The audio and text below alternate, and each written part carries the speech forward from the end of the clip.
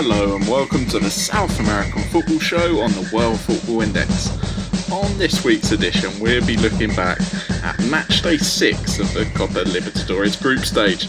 Yep, that's the final round, and there was lots of exciting action to look over as teams qualified for the last 16 of the Libertadores, and also some dramatic late action saw teams qualify for the Sudamericana as well. Joining me to discuss all of that is Austin Miller. And it's just Austin this week. We're alone together, Austin, on this week's show.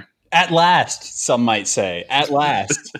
I don't know, Adam. I guess CONMEBOL qualifiers wrap up and all the drama and glory of talking about Neymar and Lionel Messi and James Rodriguez. You know, those guys go back to Europe, and I guess you see who the real South American football fans are. I guess I'll say that. If you can't enjoy an unlimited number of Rivases and Rojases in the Estudiantes de Merida team, did you ever really want to be here? That's all I'll say. I'm happy to be here, Adam, and excited for the show. I think this week's action was pretty enjoyable, really, even though it had a lot to live up to after, like you say, quite an exciting round of CONMEBOL World Cup qualifying that we covered on last week's show. Let's get started with the draw for the last 16 of the Copa Libertadores, and what we're going to do is basically go through that draw team by team and discuss basically how that team got there, because we felt that going through it group by group would have been probably less interesting for you listeners. So let's go through it tie by tie. And the first tie out the hat was Guarani of Paraguay, but they're going to be taking on Gremio. Austin, Guarani were involved in quite a thriller this week. A lot of late drama in their match against Bolivar in La Paz. They'd already qualified for the last 16 heading into that round. Despite being 2-1 down heading into injury time, they still managed to turn it around and made sure that they really did qualify in style for the last 16, right? Yeah, Adam, you've picked the tie that probably contains two of the teams that were pretty much the most set on what was going to happen with them this week. Guarani were probably going to finish Group B unless a second division side from Argentina missing multiple players due to COVID infections could go on the road and beat Palmeiras. You won't be surprised to learn that didn't happen. But Guarani came out and they played. The wonderfully named Fernando Fernandez gave them the lead early. Bolivar got some altitude-backed help in the second half. Marcos Riquelme, but not that one. Although, again, it's Bolivian football, so like maybe it could be that one, but it wasn't that one. Scored in the 80th minute for Bolivar to make it 1-1, and then Bolivar looked to have snatched it right before injury time. A header from their El Salvadorian center back Dominguez looked like they'd won it. But Guarani, despite not really having anything to play for, kept at it. And Nicolas Mana had a deflected shot that went in. And then on literally the last touch of the match, Jose Florentin headed in a winner for a 3-2 victory. The two managers got into it afterwards. So it shows that even when nothing's on the line in the Libertadores, it can still be fun. Again, there's not really much to take away here from Guarani. Looking at the Gremio side of things, they were also pretty much set. There was more of a question on whether they would win the group or finish second in the group. They ended up in another dramatic match themselves. So I guess last kick goals are the theme of this tie, I guess. Diego Sosa with a stoppage time penalty, and like real stoppage time, like 100th minute penalty, salvaged a point for Gremio against an America de Cali side that I think will feel a bit hard done by to not go to at least the Sudamericana. They had scored on a Walter Kahneman own goal in the second half. Durvan Zugara again played well for them. So this Gremio side, the big kind of takeaway I think from this match is a red card for Walter Kahneman. That means he'll miss the first leg of this tie against Guarani. It's an intriguing round of 16 tie, Adam, but I don't know if I would say that it's the most interesting round of 16 tie. No, I wouldn't expect this to be the most entertaining match, but I do believe that Guarani will really give Gremio a hard game in this one. I saw Guarani at close quarters in the qualifying rounds. when they took on Palestino. The game in Santiago, they were sort of especially impressive in that. They were big, they were physical, well organised, and really had some danger men on the counter attack as well.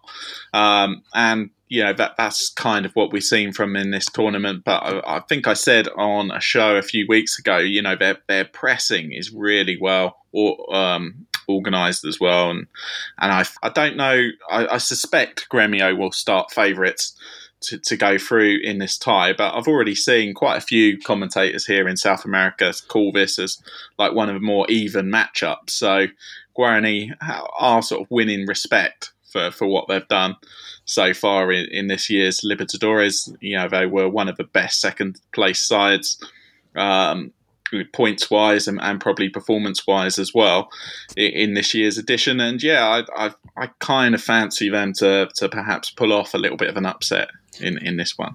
Yeah, it's an interesting tie because, like you said, I think it's going to be pretty even. Guarani, they're going to come out, they're going to play their style, they're going to press, like you say, they press well, but they're not exactly going to go out looking to cut this Gremio side open and hit them for 3 or 4. I think it's going to be tight. It's going to be tightly contested. Gremio missing a center back in the first leg in Asuncion, that could prove to be the difference in this tie. I think it will be that tight, and it might not be the most entertaining of ties, but I think it'll certainly be dramatic. Okay, so the next tie we're going to talk about is Independiente del Valle against Nacional. This is possibly one of the most exciting ties of the round, especially if you're a fan of talented young players, as these two sides, are among sort of the sides in the competition who are prepared to play their young stars and have them as part as key members of the side, right, Austin? So Independiente del Valle this week, they were basically already through. They would have had to have basically got beaten quite well by Barcelona at home, and then also Junior had to win fairly well in Rio against Flamengo. So it was always likely that they'd go through, but they were pretty comfortable in their game this week against Barcelona. And they saw themselves through in style and definitely one of the best second place sides we've seen in this year's competition. Yeah, I think as far as IDV are concerned, they were probably the team that nobody wanted to see out of that second place pot, out of pot 2. And looking at the teams who finished second place, I think Racing and Internacional are probably in that conversation as well. But IDV are a team that certainly the big clubs wouldn't want to face. And a team like Nacional, I think, will also have some trepidation about this tie as well. As you said, a composed performance this week. They were pretty much already through, but it's still nice to see that they went out and they got business done and they didn't leave it up to other situations. As we'll get onto in a minute, that was almost the case for Libertad with what happened with them. So as far as Del Valle are concerned, a good, solid performance. Good to see Gabriel Torres on the score sheet again. He's a player who has really found his spot in that IDV 11. I think he brings something to that team. He's a good, solid goal scorer who they also... You're probably not going to lose Gabriel Torres to a bigger club. He's kind of at his spot and he can score goals in the Libertadores, and that's what Del Valle need. So that's good. And as you said, the young players, they're certainly poised to make another big run in the Libertadores. Moises Caicedo continues to win plaudits for his performance. He won plaudits for his performance with the Ecuadorian national team. So this is a side that I think... Preciado as well, at right back. Yeah. Really impressive for Ecuador and really impressive in this competition this year as well. Yeah, so there's just a ton of names with this Del Valle side, and I think they're certainly one of the sides to watch. For Nacional, Adam, I think there's a question of we don't really know what Nacional are. I think it's fair to say they came through by far the easiest group. They picked up 12 points from playing Estudiantes de Merida and Alianza Lima, which granted, there's something to be said for doing that. They took care of business. That's not necessarily easy to do in this competition. They split their games with Racing. They ended up winning the group on goal differential by a goal. There wasn't a lot to separate them from Racing. So this is going to be a really interesting tie for them when it comes around at the end of November. They didn't win the Uruguayan league. They were beaten to that by a smaller club, Rentistas. That's not a super common occurrence. So I'm really interested to see how Nacional does now that they're going to be facing, a much higher level of competition as far as determining whether they advance or not. Yeah, indeed. And like you say, Nacional, they were neck and neck with Racing for top spot. And so to finish second and, to finish first and then get possibly the best second place side isn't the greatest reward for them. But yeah, time will tell as to whether or not Independiente del Valle can live up to their great promise that they've shown so far in this year's competition. Let's move on to talk about another Ecuadorian side, Delfin. They were involved in one of the most remarkable matches of this week.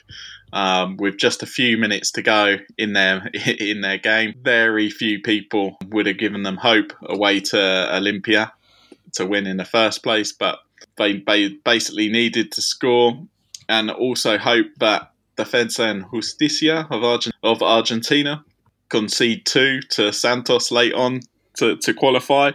This is all in the last few minutes of the game. You would have got very good odds on Delfin qualifying at that point, but remarkably, that's exactly what happened, and their reward for that is a glamour tie against Palmeiras of Brazil in the round of 16. I think going into this week, Adam, there was a bit of trepidation that this Libertadores week might fall a bit flat. It didn't seem like there was a lot at play. A lot of the groups were already decided. You looked at some of the other groups, and it looked pretty clear who would go through. This group, okay, Defensa Justicia, Olimpia, Delfin, they've all got a chance to go through, but Defensa y Justicia, they control their destiny. So, maybe they just win and it's done.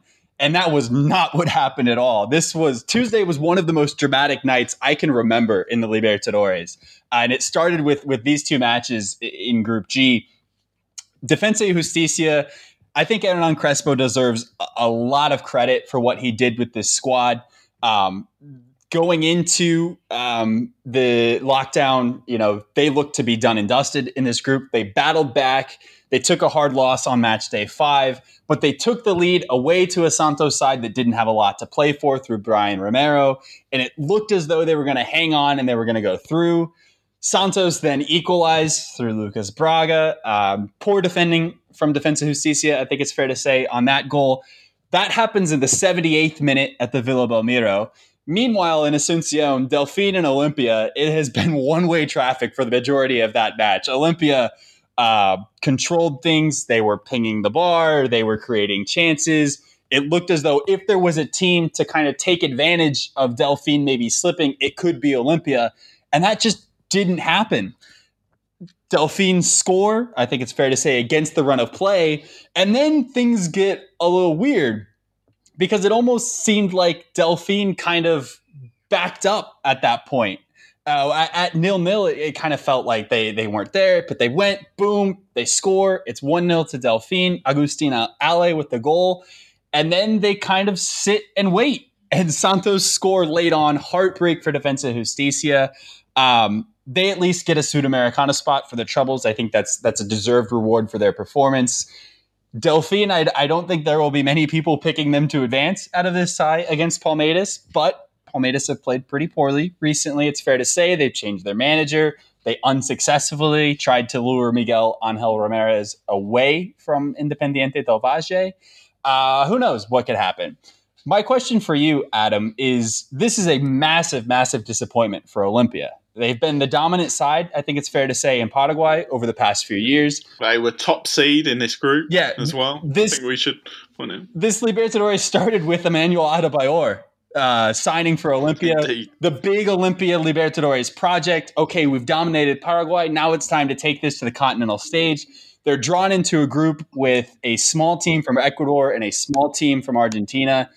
For them not to advance from this group, for them to finish bottom of this group, I think that's a real big condemnation of Olimpia and what they did in this Libertadores. Indeed, and I imagine that it's a pretty costly exit as well.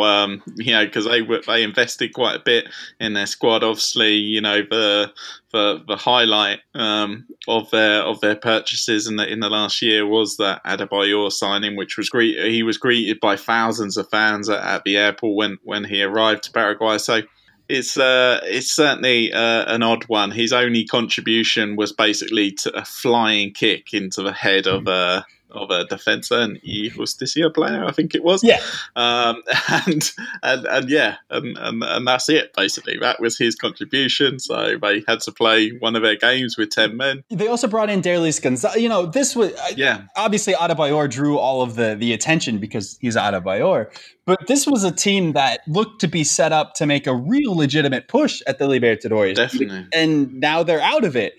As for Delfín, this is a huge coup for them as a club. Kind of still establishing themselves in Ecuador. They've been in and around the Libertadores for the past couple of years. But for them to be in the round of 16 and in the manner that they did, that's a huge credit to what they've done. I think Maxime Banguera is probably their most famous player, the Ecuador goalkeeper. We've seen him around some Ecuadorian clubs. But big credit to them. It's a difficult task for them in the round of 16 as we move on to Palmeiras here. But it's the Libertadores, and Palmeiras have been pretty poor in this competition. 5-0 win for Palmeiras against Tigre. They didn't play particularly well, and they still won 5-0. There was a sequence where Palmeiras missed a penalty, but then scored from the ensuing corner. Tigre were always probably the worst side in this Libertadores, so this result isn't surprising. Palmeiras finishing with the best campaign in the group stage for a third straight year also isn't surprising given the other teams in this group. The question is, Adam, as it has been, can Palmeiras take the next step and actually start advancing in the Libertadores? The draw looks to be perfect for them. They play Delfín, and then they get the winner of a tie between Libertad and Jorge Wilstermann. As I mentioned earlier, they sacked manager Vanderlei Luxemburgo as of a few weeks ago. They're in the process of looking at managers. A couple of Spaniards, including Kike, I believe it's Setien, the former Setien. The one who's just left Barcelona. Yeah. Really? I hadn't heard that. Yeah, he's rumored to be a possibility. Brazilian clubs, again, they just kind of do what worked for somebody else. So, European manager for Flamengo?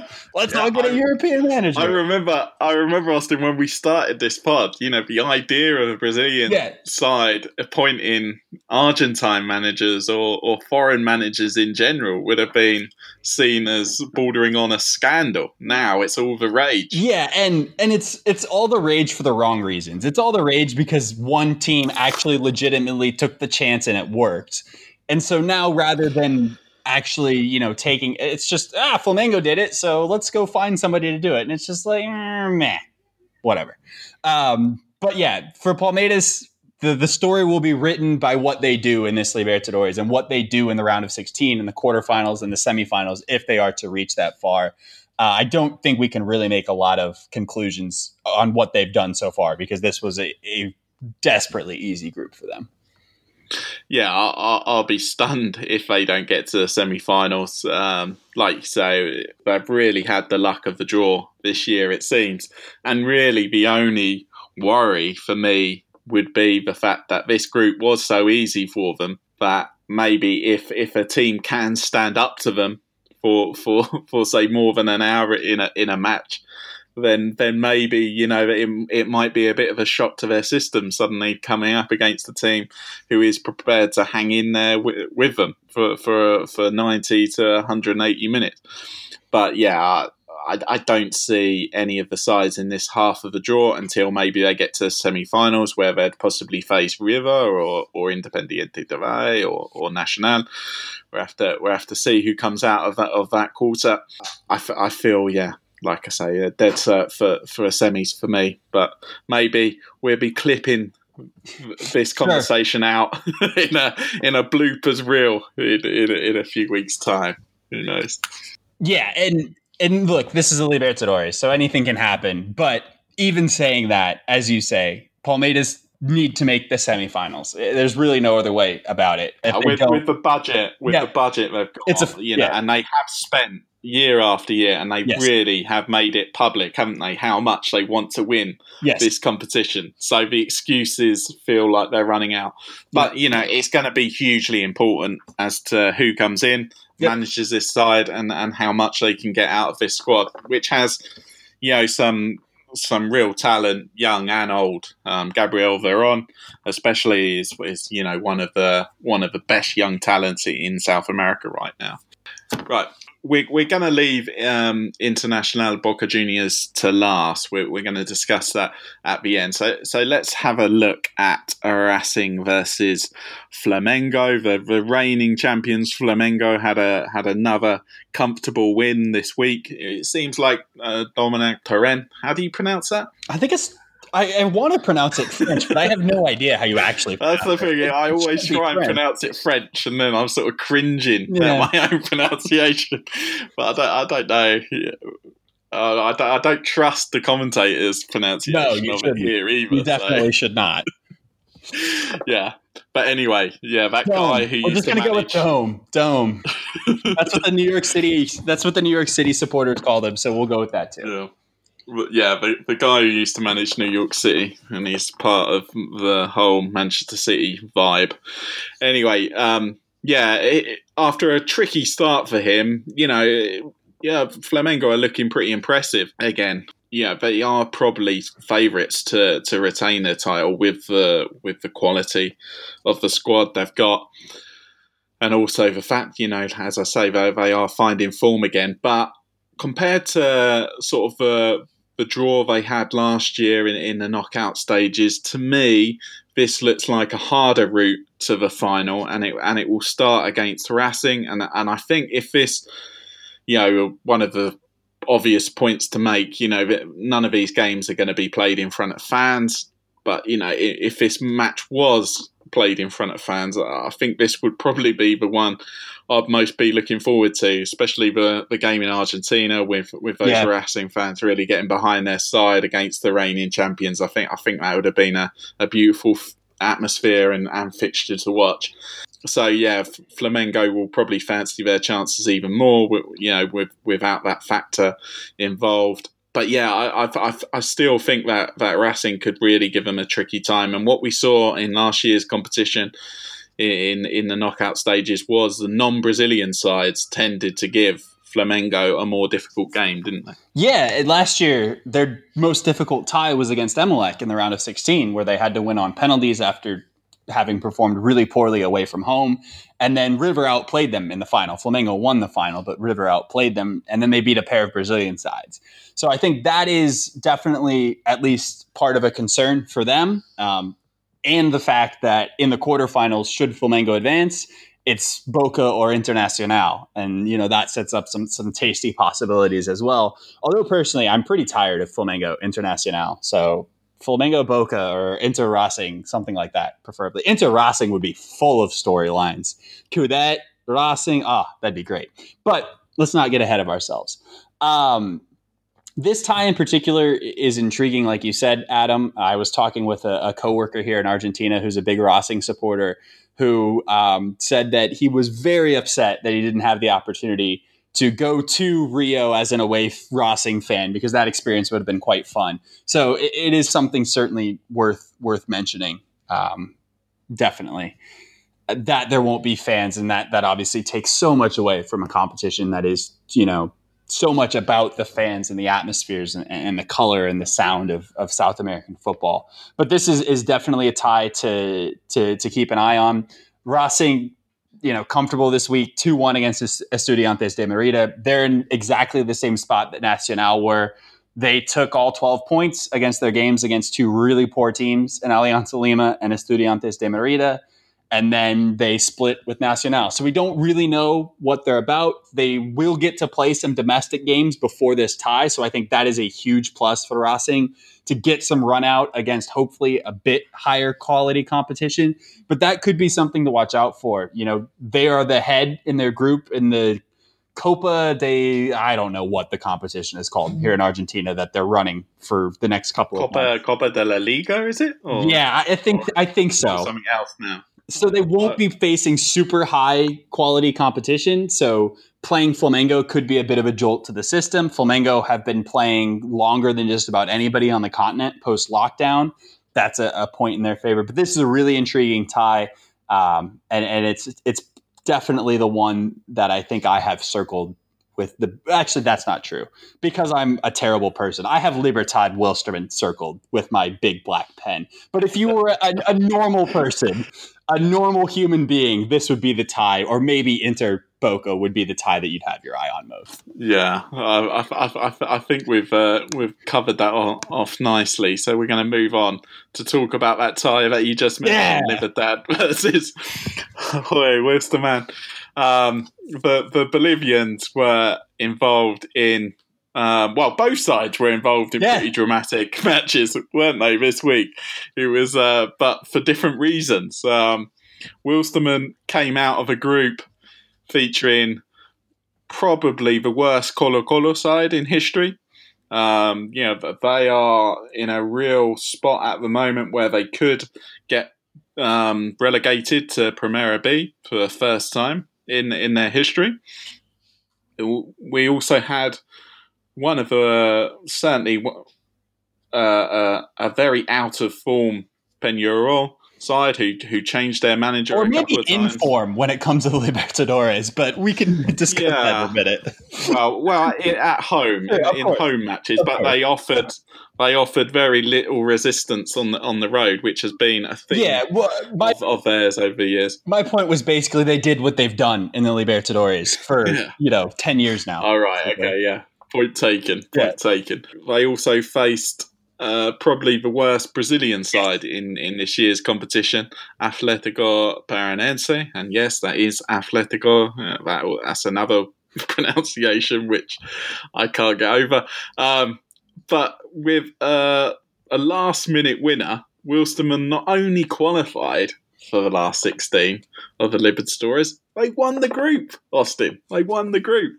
This was absolute drama and chaos and a lot of fun. And this was a great reminder of why we love the Libertadores so much. So going into the night, Paranense were through, and it looked as though they would also win the group. They were top of the group. They needed just a point against Peñarol away from home to win the group, or they needed Wilstermann to not win away from home. So they were pretty much done and dusted. Peñarol had the elephant of their Libertadores history. They hadn't advanced past the group stage since they made the final in 2011, and they'd been in every Libertadores but one. They were at home. They had to win, and they needed a little bit of help. Colo-Colo were very much in it as well. They were in a situation where if they won and Peñarol lost or drew, they would most likely be going through. So there was a lot to play for everybody involved. Peñarol scored in the second minute of their match, so they immediately jumped ahead of Wilstermann Colo-Colo. So they essentially set out, all right, Wilstermann or Colo-Colo, you now need to go win. And for Colo-Colo, it was a bit more complicated than that. But then Atlético Paranaense came back, and they scored 2 goals in the rest of the first half. Lucho Gonzalez with a nice little finish, the ageless Lucho Gonzalez, I guess. And then Richard for Atletico with a finish where he kind of caught the goalkeeper off his line and just banged one in from distance. So that was a poor clearance from Peñarol that Richard then put in the back of the net. Too many goals this week. I'm getting them all confused. So it was 2-1 Atletico at halftime and 0-0. So that result sent Wilstermann through, would have sent Wilstermann through, and Atletico top of the group. Pretty much straightforward, maybe kind of as we expected. And then it got even crazier. Peñarol scored 2 goals in the second half. Kagelmacher with a great header, and then Britos with a finish that gave Peñarol a 3-2 lead. And with the scoreline 0-0 in Santiago, would have sent Peñarol through. And at that point for Peñarol, it then kind of became out of their hands. They were winning. They were doing everything they could. Jorge Wilstermann was playing like we kind of expect Jorge Wilstermann to play. They were defending. They were looking like a side that was like, all right, let's just go to the Sudamericana, successful little group for us. And then out of nowhere, Adam, they score and they win the match and they win the group. And Peñarol is left like, we can't do anything. And also Colo-Colo hit the post in stoppage time, and that would have changed everything again. It wouldn't have done anything for Colo Colo, but it would have done everything for Peñarol. So this was pure drama, and it's just absurd that this Jorge Wilstermann side, look, they deserve a little bit of credit. They've been a fairly consistent side in the Libertadores over the past few years. They can defend led well. by King, of course, led by the King himself. Yeah. I don't want to take anything away from them because, sure, they deserve to go through, but this was a bad group and they took advantage of it being a bad group. So credit to them for that. But man, what a dramatic night. And Peñarol are left settling for a Sudamericana spot again. Yeah, and just a quick word from sort of the Chilean side. This was one of the most pathetic Colo Colo performances I think I've ever seen. They knew they had to win this game to stand a chance of qualifying for the last 16 of the Libertadores. And they knew that if they won, they would at least qualify for Sudamericana. But they were just so lackluster all night. I am worried for them now. I'm more worried for them now than I was a couple of weeks ago when Gustavo Quinteros first took over, because I thought there was some promising signs in his first couple of matches, but this felt like a real regression, and I fear the worst for them now, to be honest. But yeah, congratulations to Wilstermann for getting out of this group, even though, in my opinion, in 10 years or so I've been in South America and watched the majority of Libertadores match days and groups in that time, I would say that this was the worst quality group I've ever seen in this competition. It was painful to watch at times. And that, I think, is more of a condemnation on the other three teams in this group. Atletico Paranaense, Brazilian club with a budget, you expect more from them. Peñarol, Uruguayan Giants, great opportunity in this group. You expect more from them. Colo Colo, one of the biggest sides in Chile, tons of storied history. You expect more from them. Jorge Wilstermann, all right, look, to put this nicely, they're not a big historic club in the context of South American football. They weren't what was holding this group back, I guess is what I'm trying to say, right? Right. I mean, they were, but we also expected them to be that. Yeah. No, it's fair comment. It's fair comment. Totally agree. As for Libertad, Adam, if ever a team has backed into a knockout round of a major tournament, that is what Libertad did this week. Boca Juniors had this group one. They had this group one going away. Independiente Medellin were the only side on the continent that mathematically had nothing to play for this week. Even lowly Tigre could draw up a scenario with their numbers that would have put them into the Sudamericana. Medellin couldn't do that. It was Libertad on 7 points and a -1 goal differential. Caracas on 7 points and a -1 goal differential. Caracas 3-0 down at halftime. First, actually, given a first half penalty at La Bombonera. And you know what they did, Adam? They missed it. You cannot miss that penalty. I don't care what you have to do to score. But if you're a Venezuelan team and you've been be haunting the taker, and you've been given a penalty away from home at La Bombonera against Boca, you have to score it. You just have to. From there, it was all Boca. Lisandro Lopez, great towering header. Carlos Tevez with a predictable Carlos Tevez brace against a bad South American team. Caracas looked to be done and dusted, particularly given the fact that Libertad scored 4 minutes into their match. Adrian Martinez, good solid left-footed finish. It looked to be all good for Libertad. That's what we expected to happen. They would beat DIM. It was if Caracas could pull off a miracle at La Bombonera. And then Independiente Medellin just found their long-distance shooting boots. First, it was Larry Angulo, then it was Jose Estupiñán, then it was Javier Reina, and with 63 minutes played, it's 3-1 Independiente Medellin, and all of a sudden, Libertad, one more goal goes in for the Colombians, and they're looking at going out of this competition, and that's exactly what happened. Carlos Moñez scores for DIM. It's 4-1 in Asunción to DIM. It's 3-0 for Boca against Caracas, and on those score lines, lowly Caracas was going through despite a 3-0 loss to Boca Juniors. Libertad, to their credit, regrouped. They kind of got the message, hey, we need to score. And they did. Sebastian Ferreira scored in the 79th minute, a really well-taken goal from him. A 4-2 loss for Libertad. Caracas had a golden opportunity. So at that point, They knew what the score was, and they knew they needed to go and score one more goal to have a chance to go through. And wouldn't you know it, Robert Hernandez, the man who missed the penalty, got played into a beautiful position, had the ball on his right foot, and blasted it over the bar. And that was the end of Caracas. They go to the Sudamericana, which all things considered, I think, is a great accomplishment for them. All jokes aside, the situation for them in Venezuela and the lack of football that they've had, for them to qualify for the Sudamericana from this group, I think is a great achievement, but it could have been more. And Adam, you wouldn't have given a lot of hope to this Libertad side, and then the draw comes out and they're playing Jorge Wilstermann. So who knows what could happen now, right? Yeah, this is the tie of life. Yeah, right. You refer it to. I think if we say that maybe just Wilstermann deserved to go through in the end from that group we just spoke about, in Libertad's group, then probably only Boca actually deserved to go through in that group as well. Where there's an argument to say in some other groups you got some third place sides who feel they probably deserve to go through. So it's going to be a fascinating tie between arguably two of the weakest sides left in the competition. But what an opportunity to get in to the quarterfinals of the Libertadores. Anyway, now we're going to touch on a team that we've already spoken about their game, actually, Atletico Paranaense. They will be taking on they're going to be taking on River Plate of Argentina, the 2018 Libertadores champions, and of course almost the 2019 champions. They looked like it until the 89th minute of the final last year anyway. This looks like one of the worst possible draws.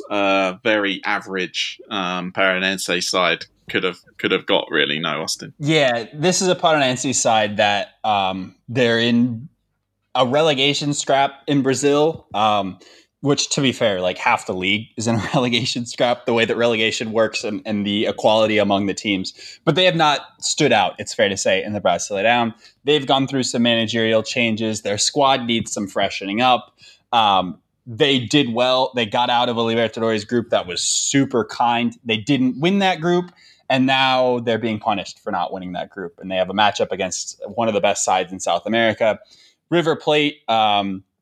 After a brief hiccup to kind of start their group stage campaign against this same Liga de Quito side that they then beat 3-0 this week, they had to kind of play from behind in this group, but they took Deportivo Binacional and just whacked them twice, once in Buenos Aires and once not at altitude in Lima.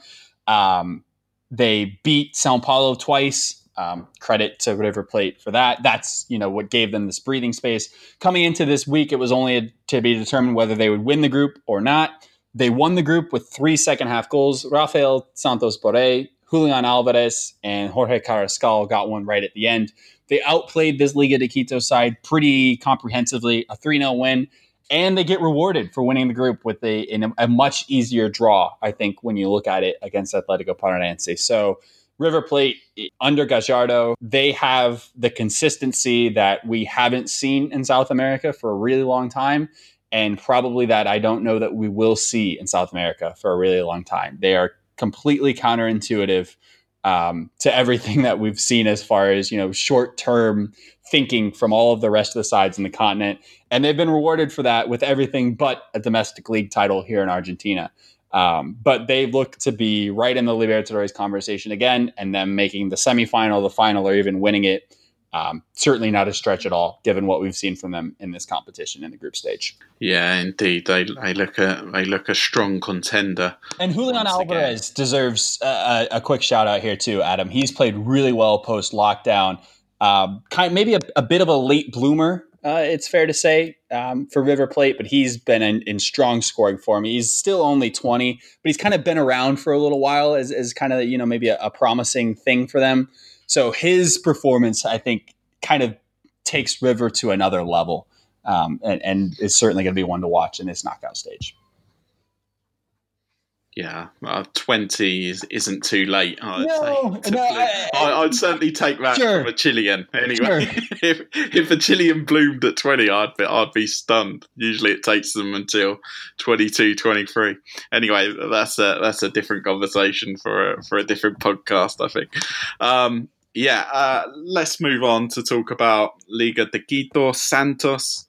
This is a pretty, on paper, quite an interesting, entertaining matchup, because for me, these were two of the most impressive sides in the group stage of this year's competition. Both sides came through their group quite comfortably, and for Liga de Quito, it was especially impressive given they were in with one of the biggest clubs in Argentina and one of the biggest clubs in Brazil in their group. So, Austin, what do you make of this matchup? And and who are you leaning towards maybe to come out of this one? I agree with you, Adam. This is a really intriguing matchup. Liga de Quito have been really good in this Libertadores. They suffered a couple of big defeats away from home, and I think that's going to be the key for them in this tie. The difference between what they can do in Quito, where they have a bit of altitude, not La Paz level altitude, but certainly enough to make a difference. And then what they do away from home in that second leg against Santos. How many goals do they feel they need to score? How do they approach that first leg? And then, can they limit the amount of chances they concede away from home? Because they got beat heavily by Sao Paulo away from home. Sao Paulo's only really good performance this Libertadores. Sorry, you don't get credit for beating Binacional 5-1 at home. You just don't. And then a 3-0 defeat away to River Plate, where they were pretty comprehensively outplayed. So that's the question, I think, for them. For Santos, they picked up 16 points. Again, it's not the strongest group that they've come through. They had a bit of drama this week with what was going to happen with their Venezuelan midfielder, Jefferson Soteldo. It looks like he's going to stay at Santos, but Santos are going to have no control over that.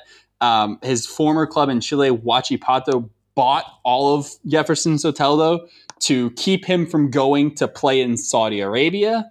But again, Huachipato, there's not a huge value in him playing at Santos. So maybe they can hang on for him for the rest of the Libertadores. So Tolo's basically said that he'll only consider a move to Europe. Yeah, from Santos. So that's the situation they're in at the moment, and it sounds like the player holds the cards really in this deal. Yeah, and to be fair, it's a good move for Huachipato, because they're going to be the team that end up making the profits from it, and Santos are going to get pretty much nothing when Soteldo does go. They're simply hoping that he stays, until January, and can get them through, hopefully, further in the Libertadores. For them, Kyle Jorge is another intriguing player. This isn't a super talented Santos side, I don't think. There's not a ton of names that really stand out when you look up and down the team sheet, but they've played well, and they're in a good position domestically in Brazil. They sit in 5th place in that league table. That's a comfortable spot to be in. But this is a really good tie, and I'm definitely looking forward to it. Okay, and the last tie we need to wrap up for the Libertadores round of 16 draw is Internacional Boca versus Boca Juniors. Boca finalists in 2018, semi-finalists in 2019. So they've been there and thereabouts in the last couple of years. Can they, go back to the final and this time win it? Well, they're in a very difficult section of the draw, and this tie that they've got coming up is again quite an intriguing one, because for me, in the first half of these Libertadores group stage matches, Internacional were one of the most impressive sides, I thought, and in the second half of this group stage, they didn't really impress me whatsoever. So it's an odd one. So a bit of a Jekyll and Hyde side, the Brazilians that will face Boca in the round of 16. No, Austin? Yeah, I think I agree with you on that assessment from Internacional, and they're a side that, given what happened in that Gremio America de Cali match, and we'll get on to what happened in this Inter match, they could have ended up winning their group. And by winning their group, they would have probably had an easier draw. Now they get one of the best sides in the continent in Boca Juniors, who came through pretty much unscathed from their group. They dropped points away against Caracas in a game that they weren't particularly invested in to start this group. They bounced back from there. They dropped points at home against Libertad on match day 5. But all things considered, it was pretty much straightforward for Boca here. The question now comes, all right, what do you do when it gets a lot more difficult? And that's exactly what's going to happen for them. An Internacional side that, if nothing else, will pose a threat under Eduardo Coudet. He's a manager who is fiery, I think is fair to describe him as. He will relish the opportunity to play Boca Juniors. This Internacional side has a very Argentine flavor to it. Not just Andres de Alessandro, but certainly other members as well. Damian Musto's in this Internacional side. Paulo Guerrero should be back at some point this year, maybe. Maybe it's not till early next year. We'll see.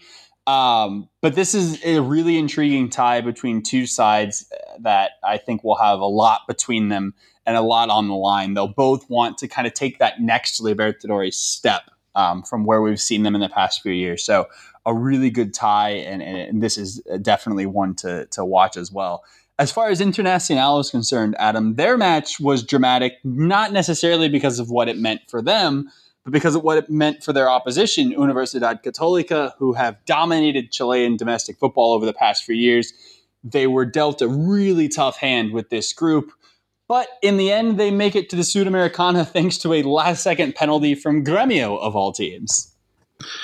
Yeah, indeed. I think I've said this before on the pod, but if Católica were in Colo-Colo's group this year, they would have won that fairly comfortably, and they probably would have been in the last 16 of the Libertadores as a top seed.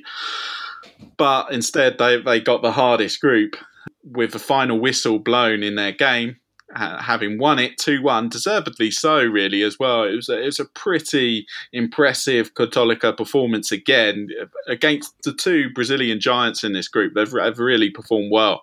They beat Gremio comfortably 2-0 at home, and they've also beaten Internacional 2-1. Sampedri gave his best performance in a Católica shirt in this game. Excellent winner that he got in this one. The first goal he got was a bit fortunate. Came right after Internacional had taken the lead against a run of play from penalty spot.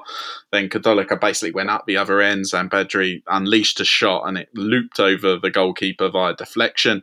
But yeah, in the final minute in Santiago, Edson Puig harries the international goalkeeper and defender, manages to beat into the ball and crosses it in, and Sampedri manages to get an overhead kick on it after an international defender tried to divert it away. So that was really impressive from the Argentine striker for Católica. And then just a couple of minutes later, he's on TV being interviewed by Fox Sports as they're counting down the minutes in Porto Alegre, where Gremio 1-0 down to América de Cali. Looks like the Colombian side are going to take the last spot in the Sudamericana, up for those sides which finish third in the group, in the Libertadores group.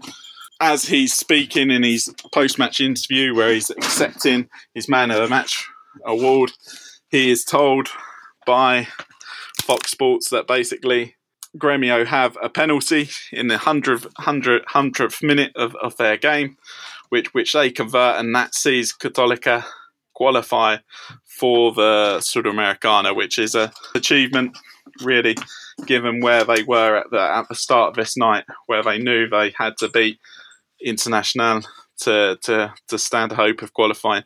So it's really good news for Chilean football, and I think Católica, with the draw they've got today, they're going to be playing Soldo America of Paraguay in the first game, and sort of their quarter of the draw and their half of the draw looks fairly decent. They could have a run in this competition. I think it could be a bit of a blessing in disguise that they're falling into Sudamericana anyway, because they never stood a chance of winning the Libertadores. But, they could have a decent run here in the Sudamericana, all things told. So, it's going to be interesting how it pans out. But, Bambino Pons was very excited, the famous Argentine commentator, to inform the Chilean public that Gremio had, in fact, scored a last-minute equaliser. Did he sing? That was good news for it. No, he doesn't sing in South American matches. He only sings in Premier League matches. If he doesn't sing, it doesn't count. No, but yeah. Quickly on the Sudamericana, Adam, you mentioned the draw for Católica. That draw was also held today for matches that are now happening on Tuesday. Just going to leave that there for the listeners. But yeah, it's an interesting draw. The Sudamericana, it's an interesting competition. I think there's a really good mix of teams in it this year. I'll be intrigued to see what Sao Paulo kind of do with it. They've drawn Lanús. That's kind of one of the glamour ties, if you will. An all-Colombian matchup between Millonarios and Deportivo Cali is intriguing. You've got a whole host of Uruguayan teams. Peñarol are in it. Peñarol, Vélez, Sarsfield, another one of the glamour ties, I think it's fair to say. Bolivar, Audax Italiano, not one of the glamour ties, Adam. But the Chilean teams came out pretty well with this draw. Yeah, well, Chile have got 5 teams in this year's competition now. So, yeah, they'd be hopeful at least getting one of those to the quarterfinals or beyond. You would feel just for a law of averages, really. Yeah. Of how this pans out. So yeah, let's see. I think looking at the draw, really, Unión La Calera, who have been playing well in Chile, if I'm not mistaken, right?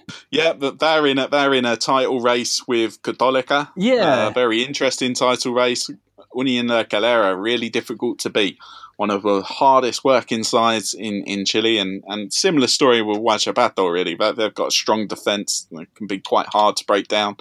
So yeah, but I feel that there's some possibilities here for Chilean sides. Coquimbo and Audax are a little bit more wild and unpredictable in their form.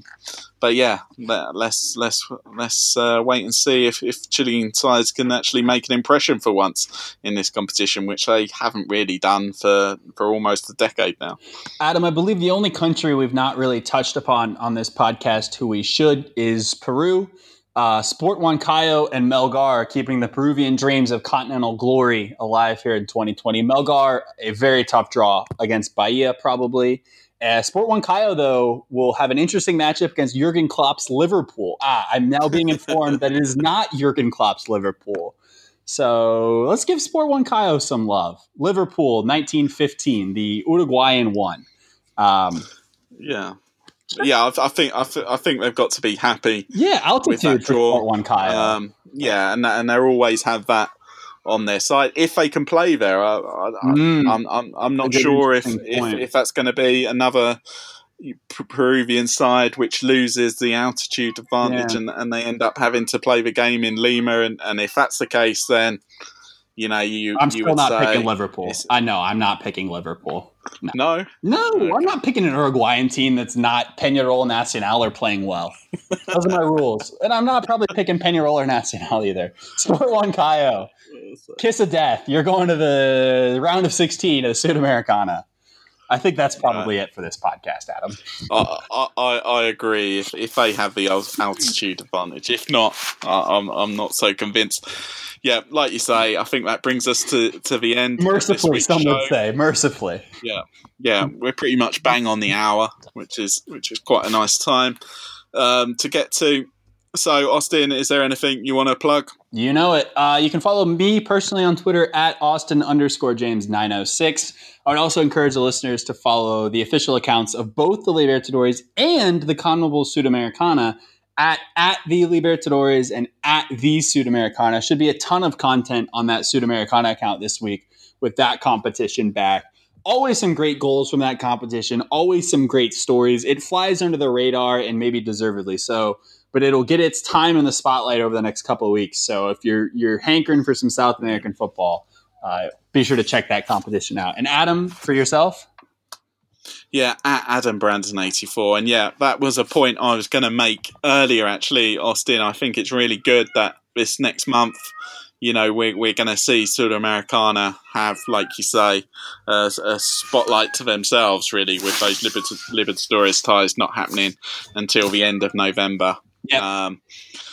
So yeah, that's nice, because one of the frustrating things in previous years has been like a Sudamericana tie you really want to watch clashing with a Libertadores tie that you feel you have to watch. So I would encourage you not to look at the calendar for the rest of 2020 then, Adam. Enjoy your Sudamericana unopposed while you can. Indeed. No, I could only imagine. And I've probably got Chilean Primera División action clashing all over the place as well, because they've got to fit in a whole second half of the season in the next 3 months, which is something Chilean football is not very used to. Yeah. It's going to be fascinating. Right, okay, well, thank you for joining me, Austin, to discuss all this. Great as ever. Huge thanks to our listeners for joining us as ever as well. And it's goodbye.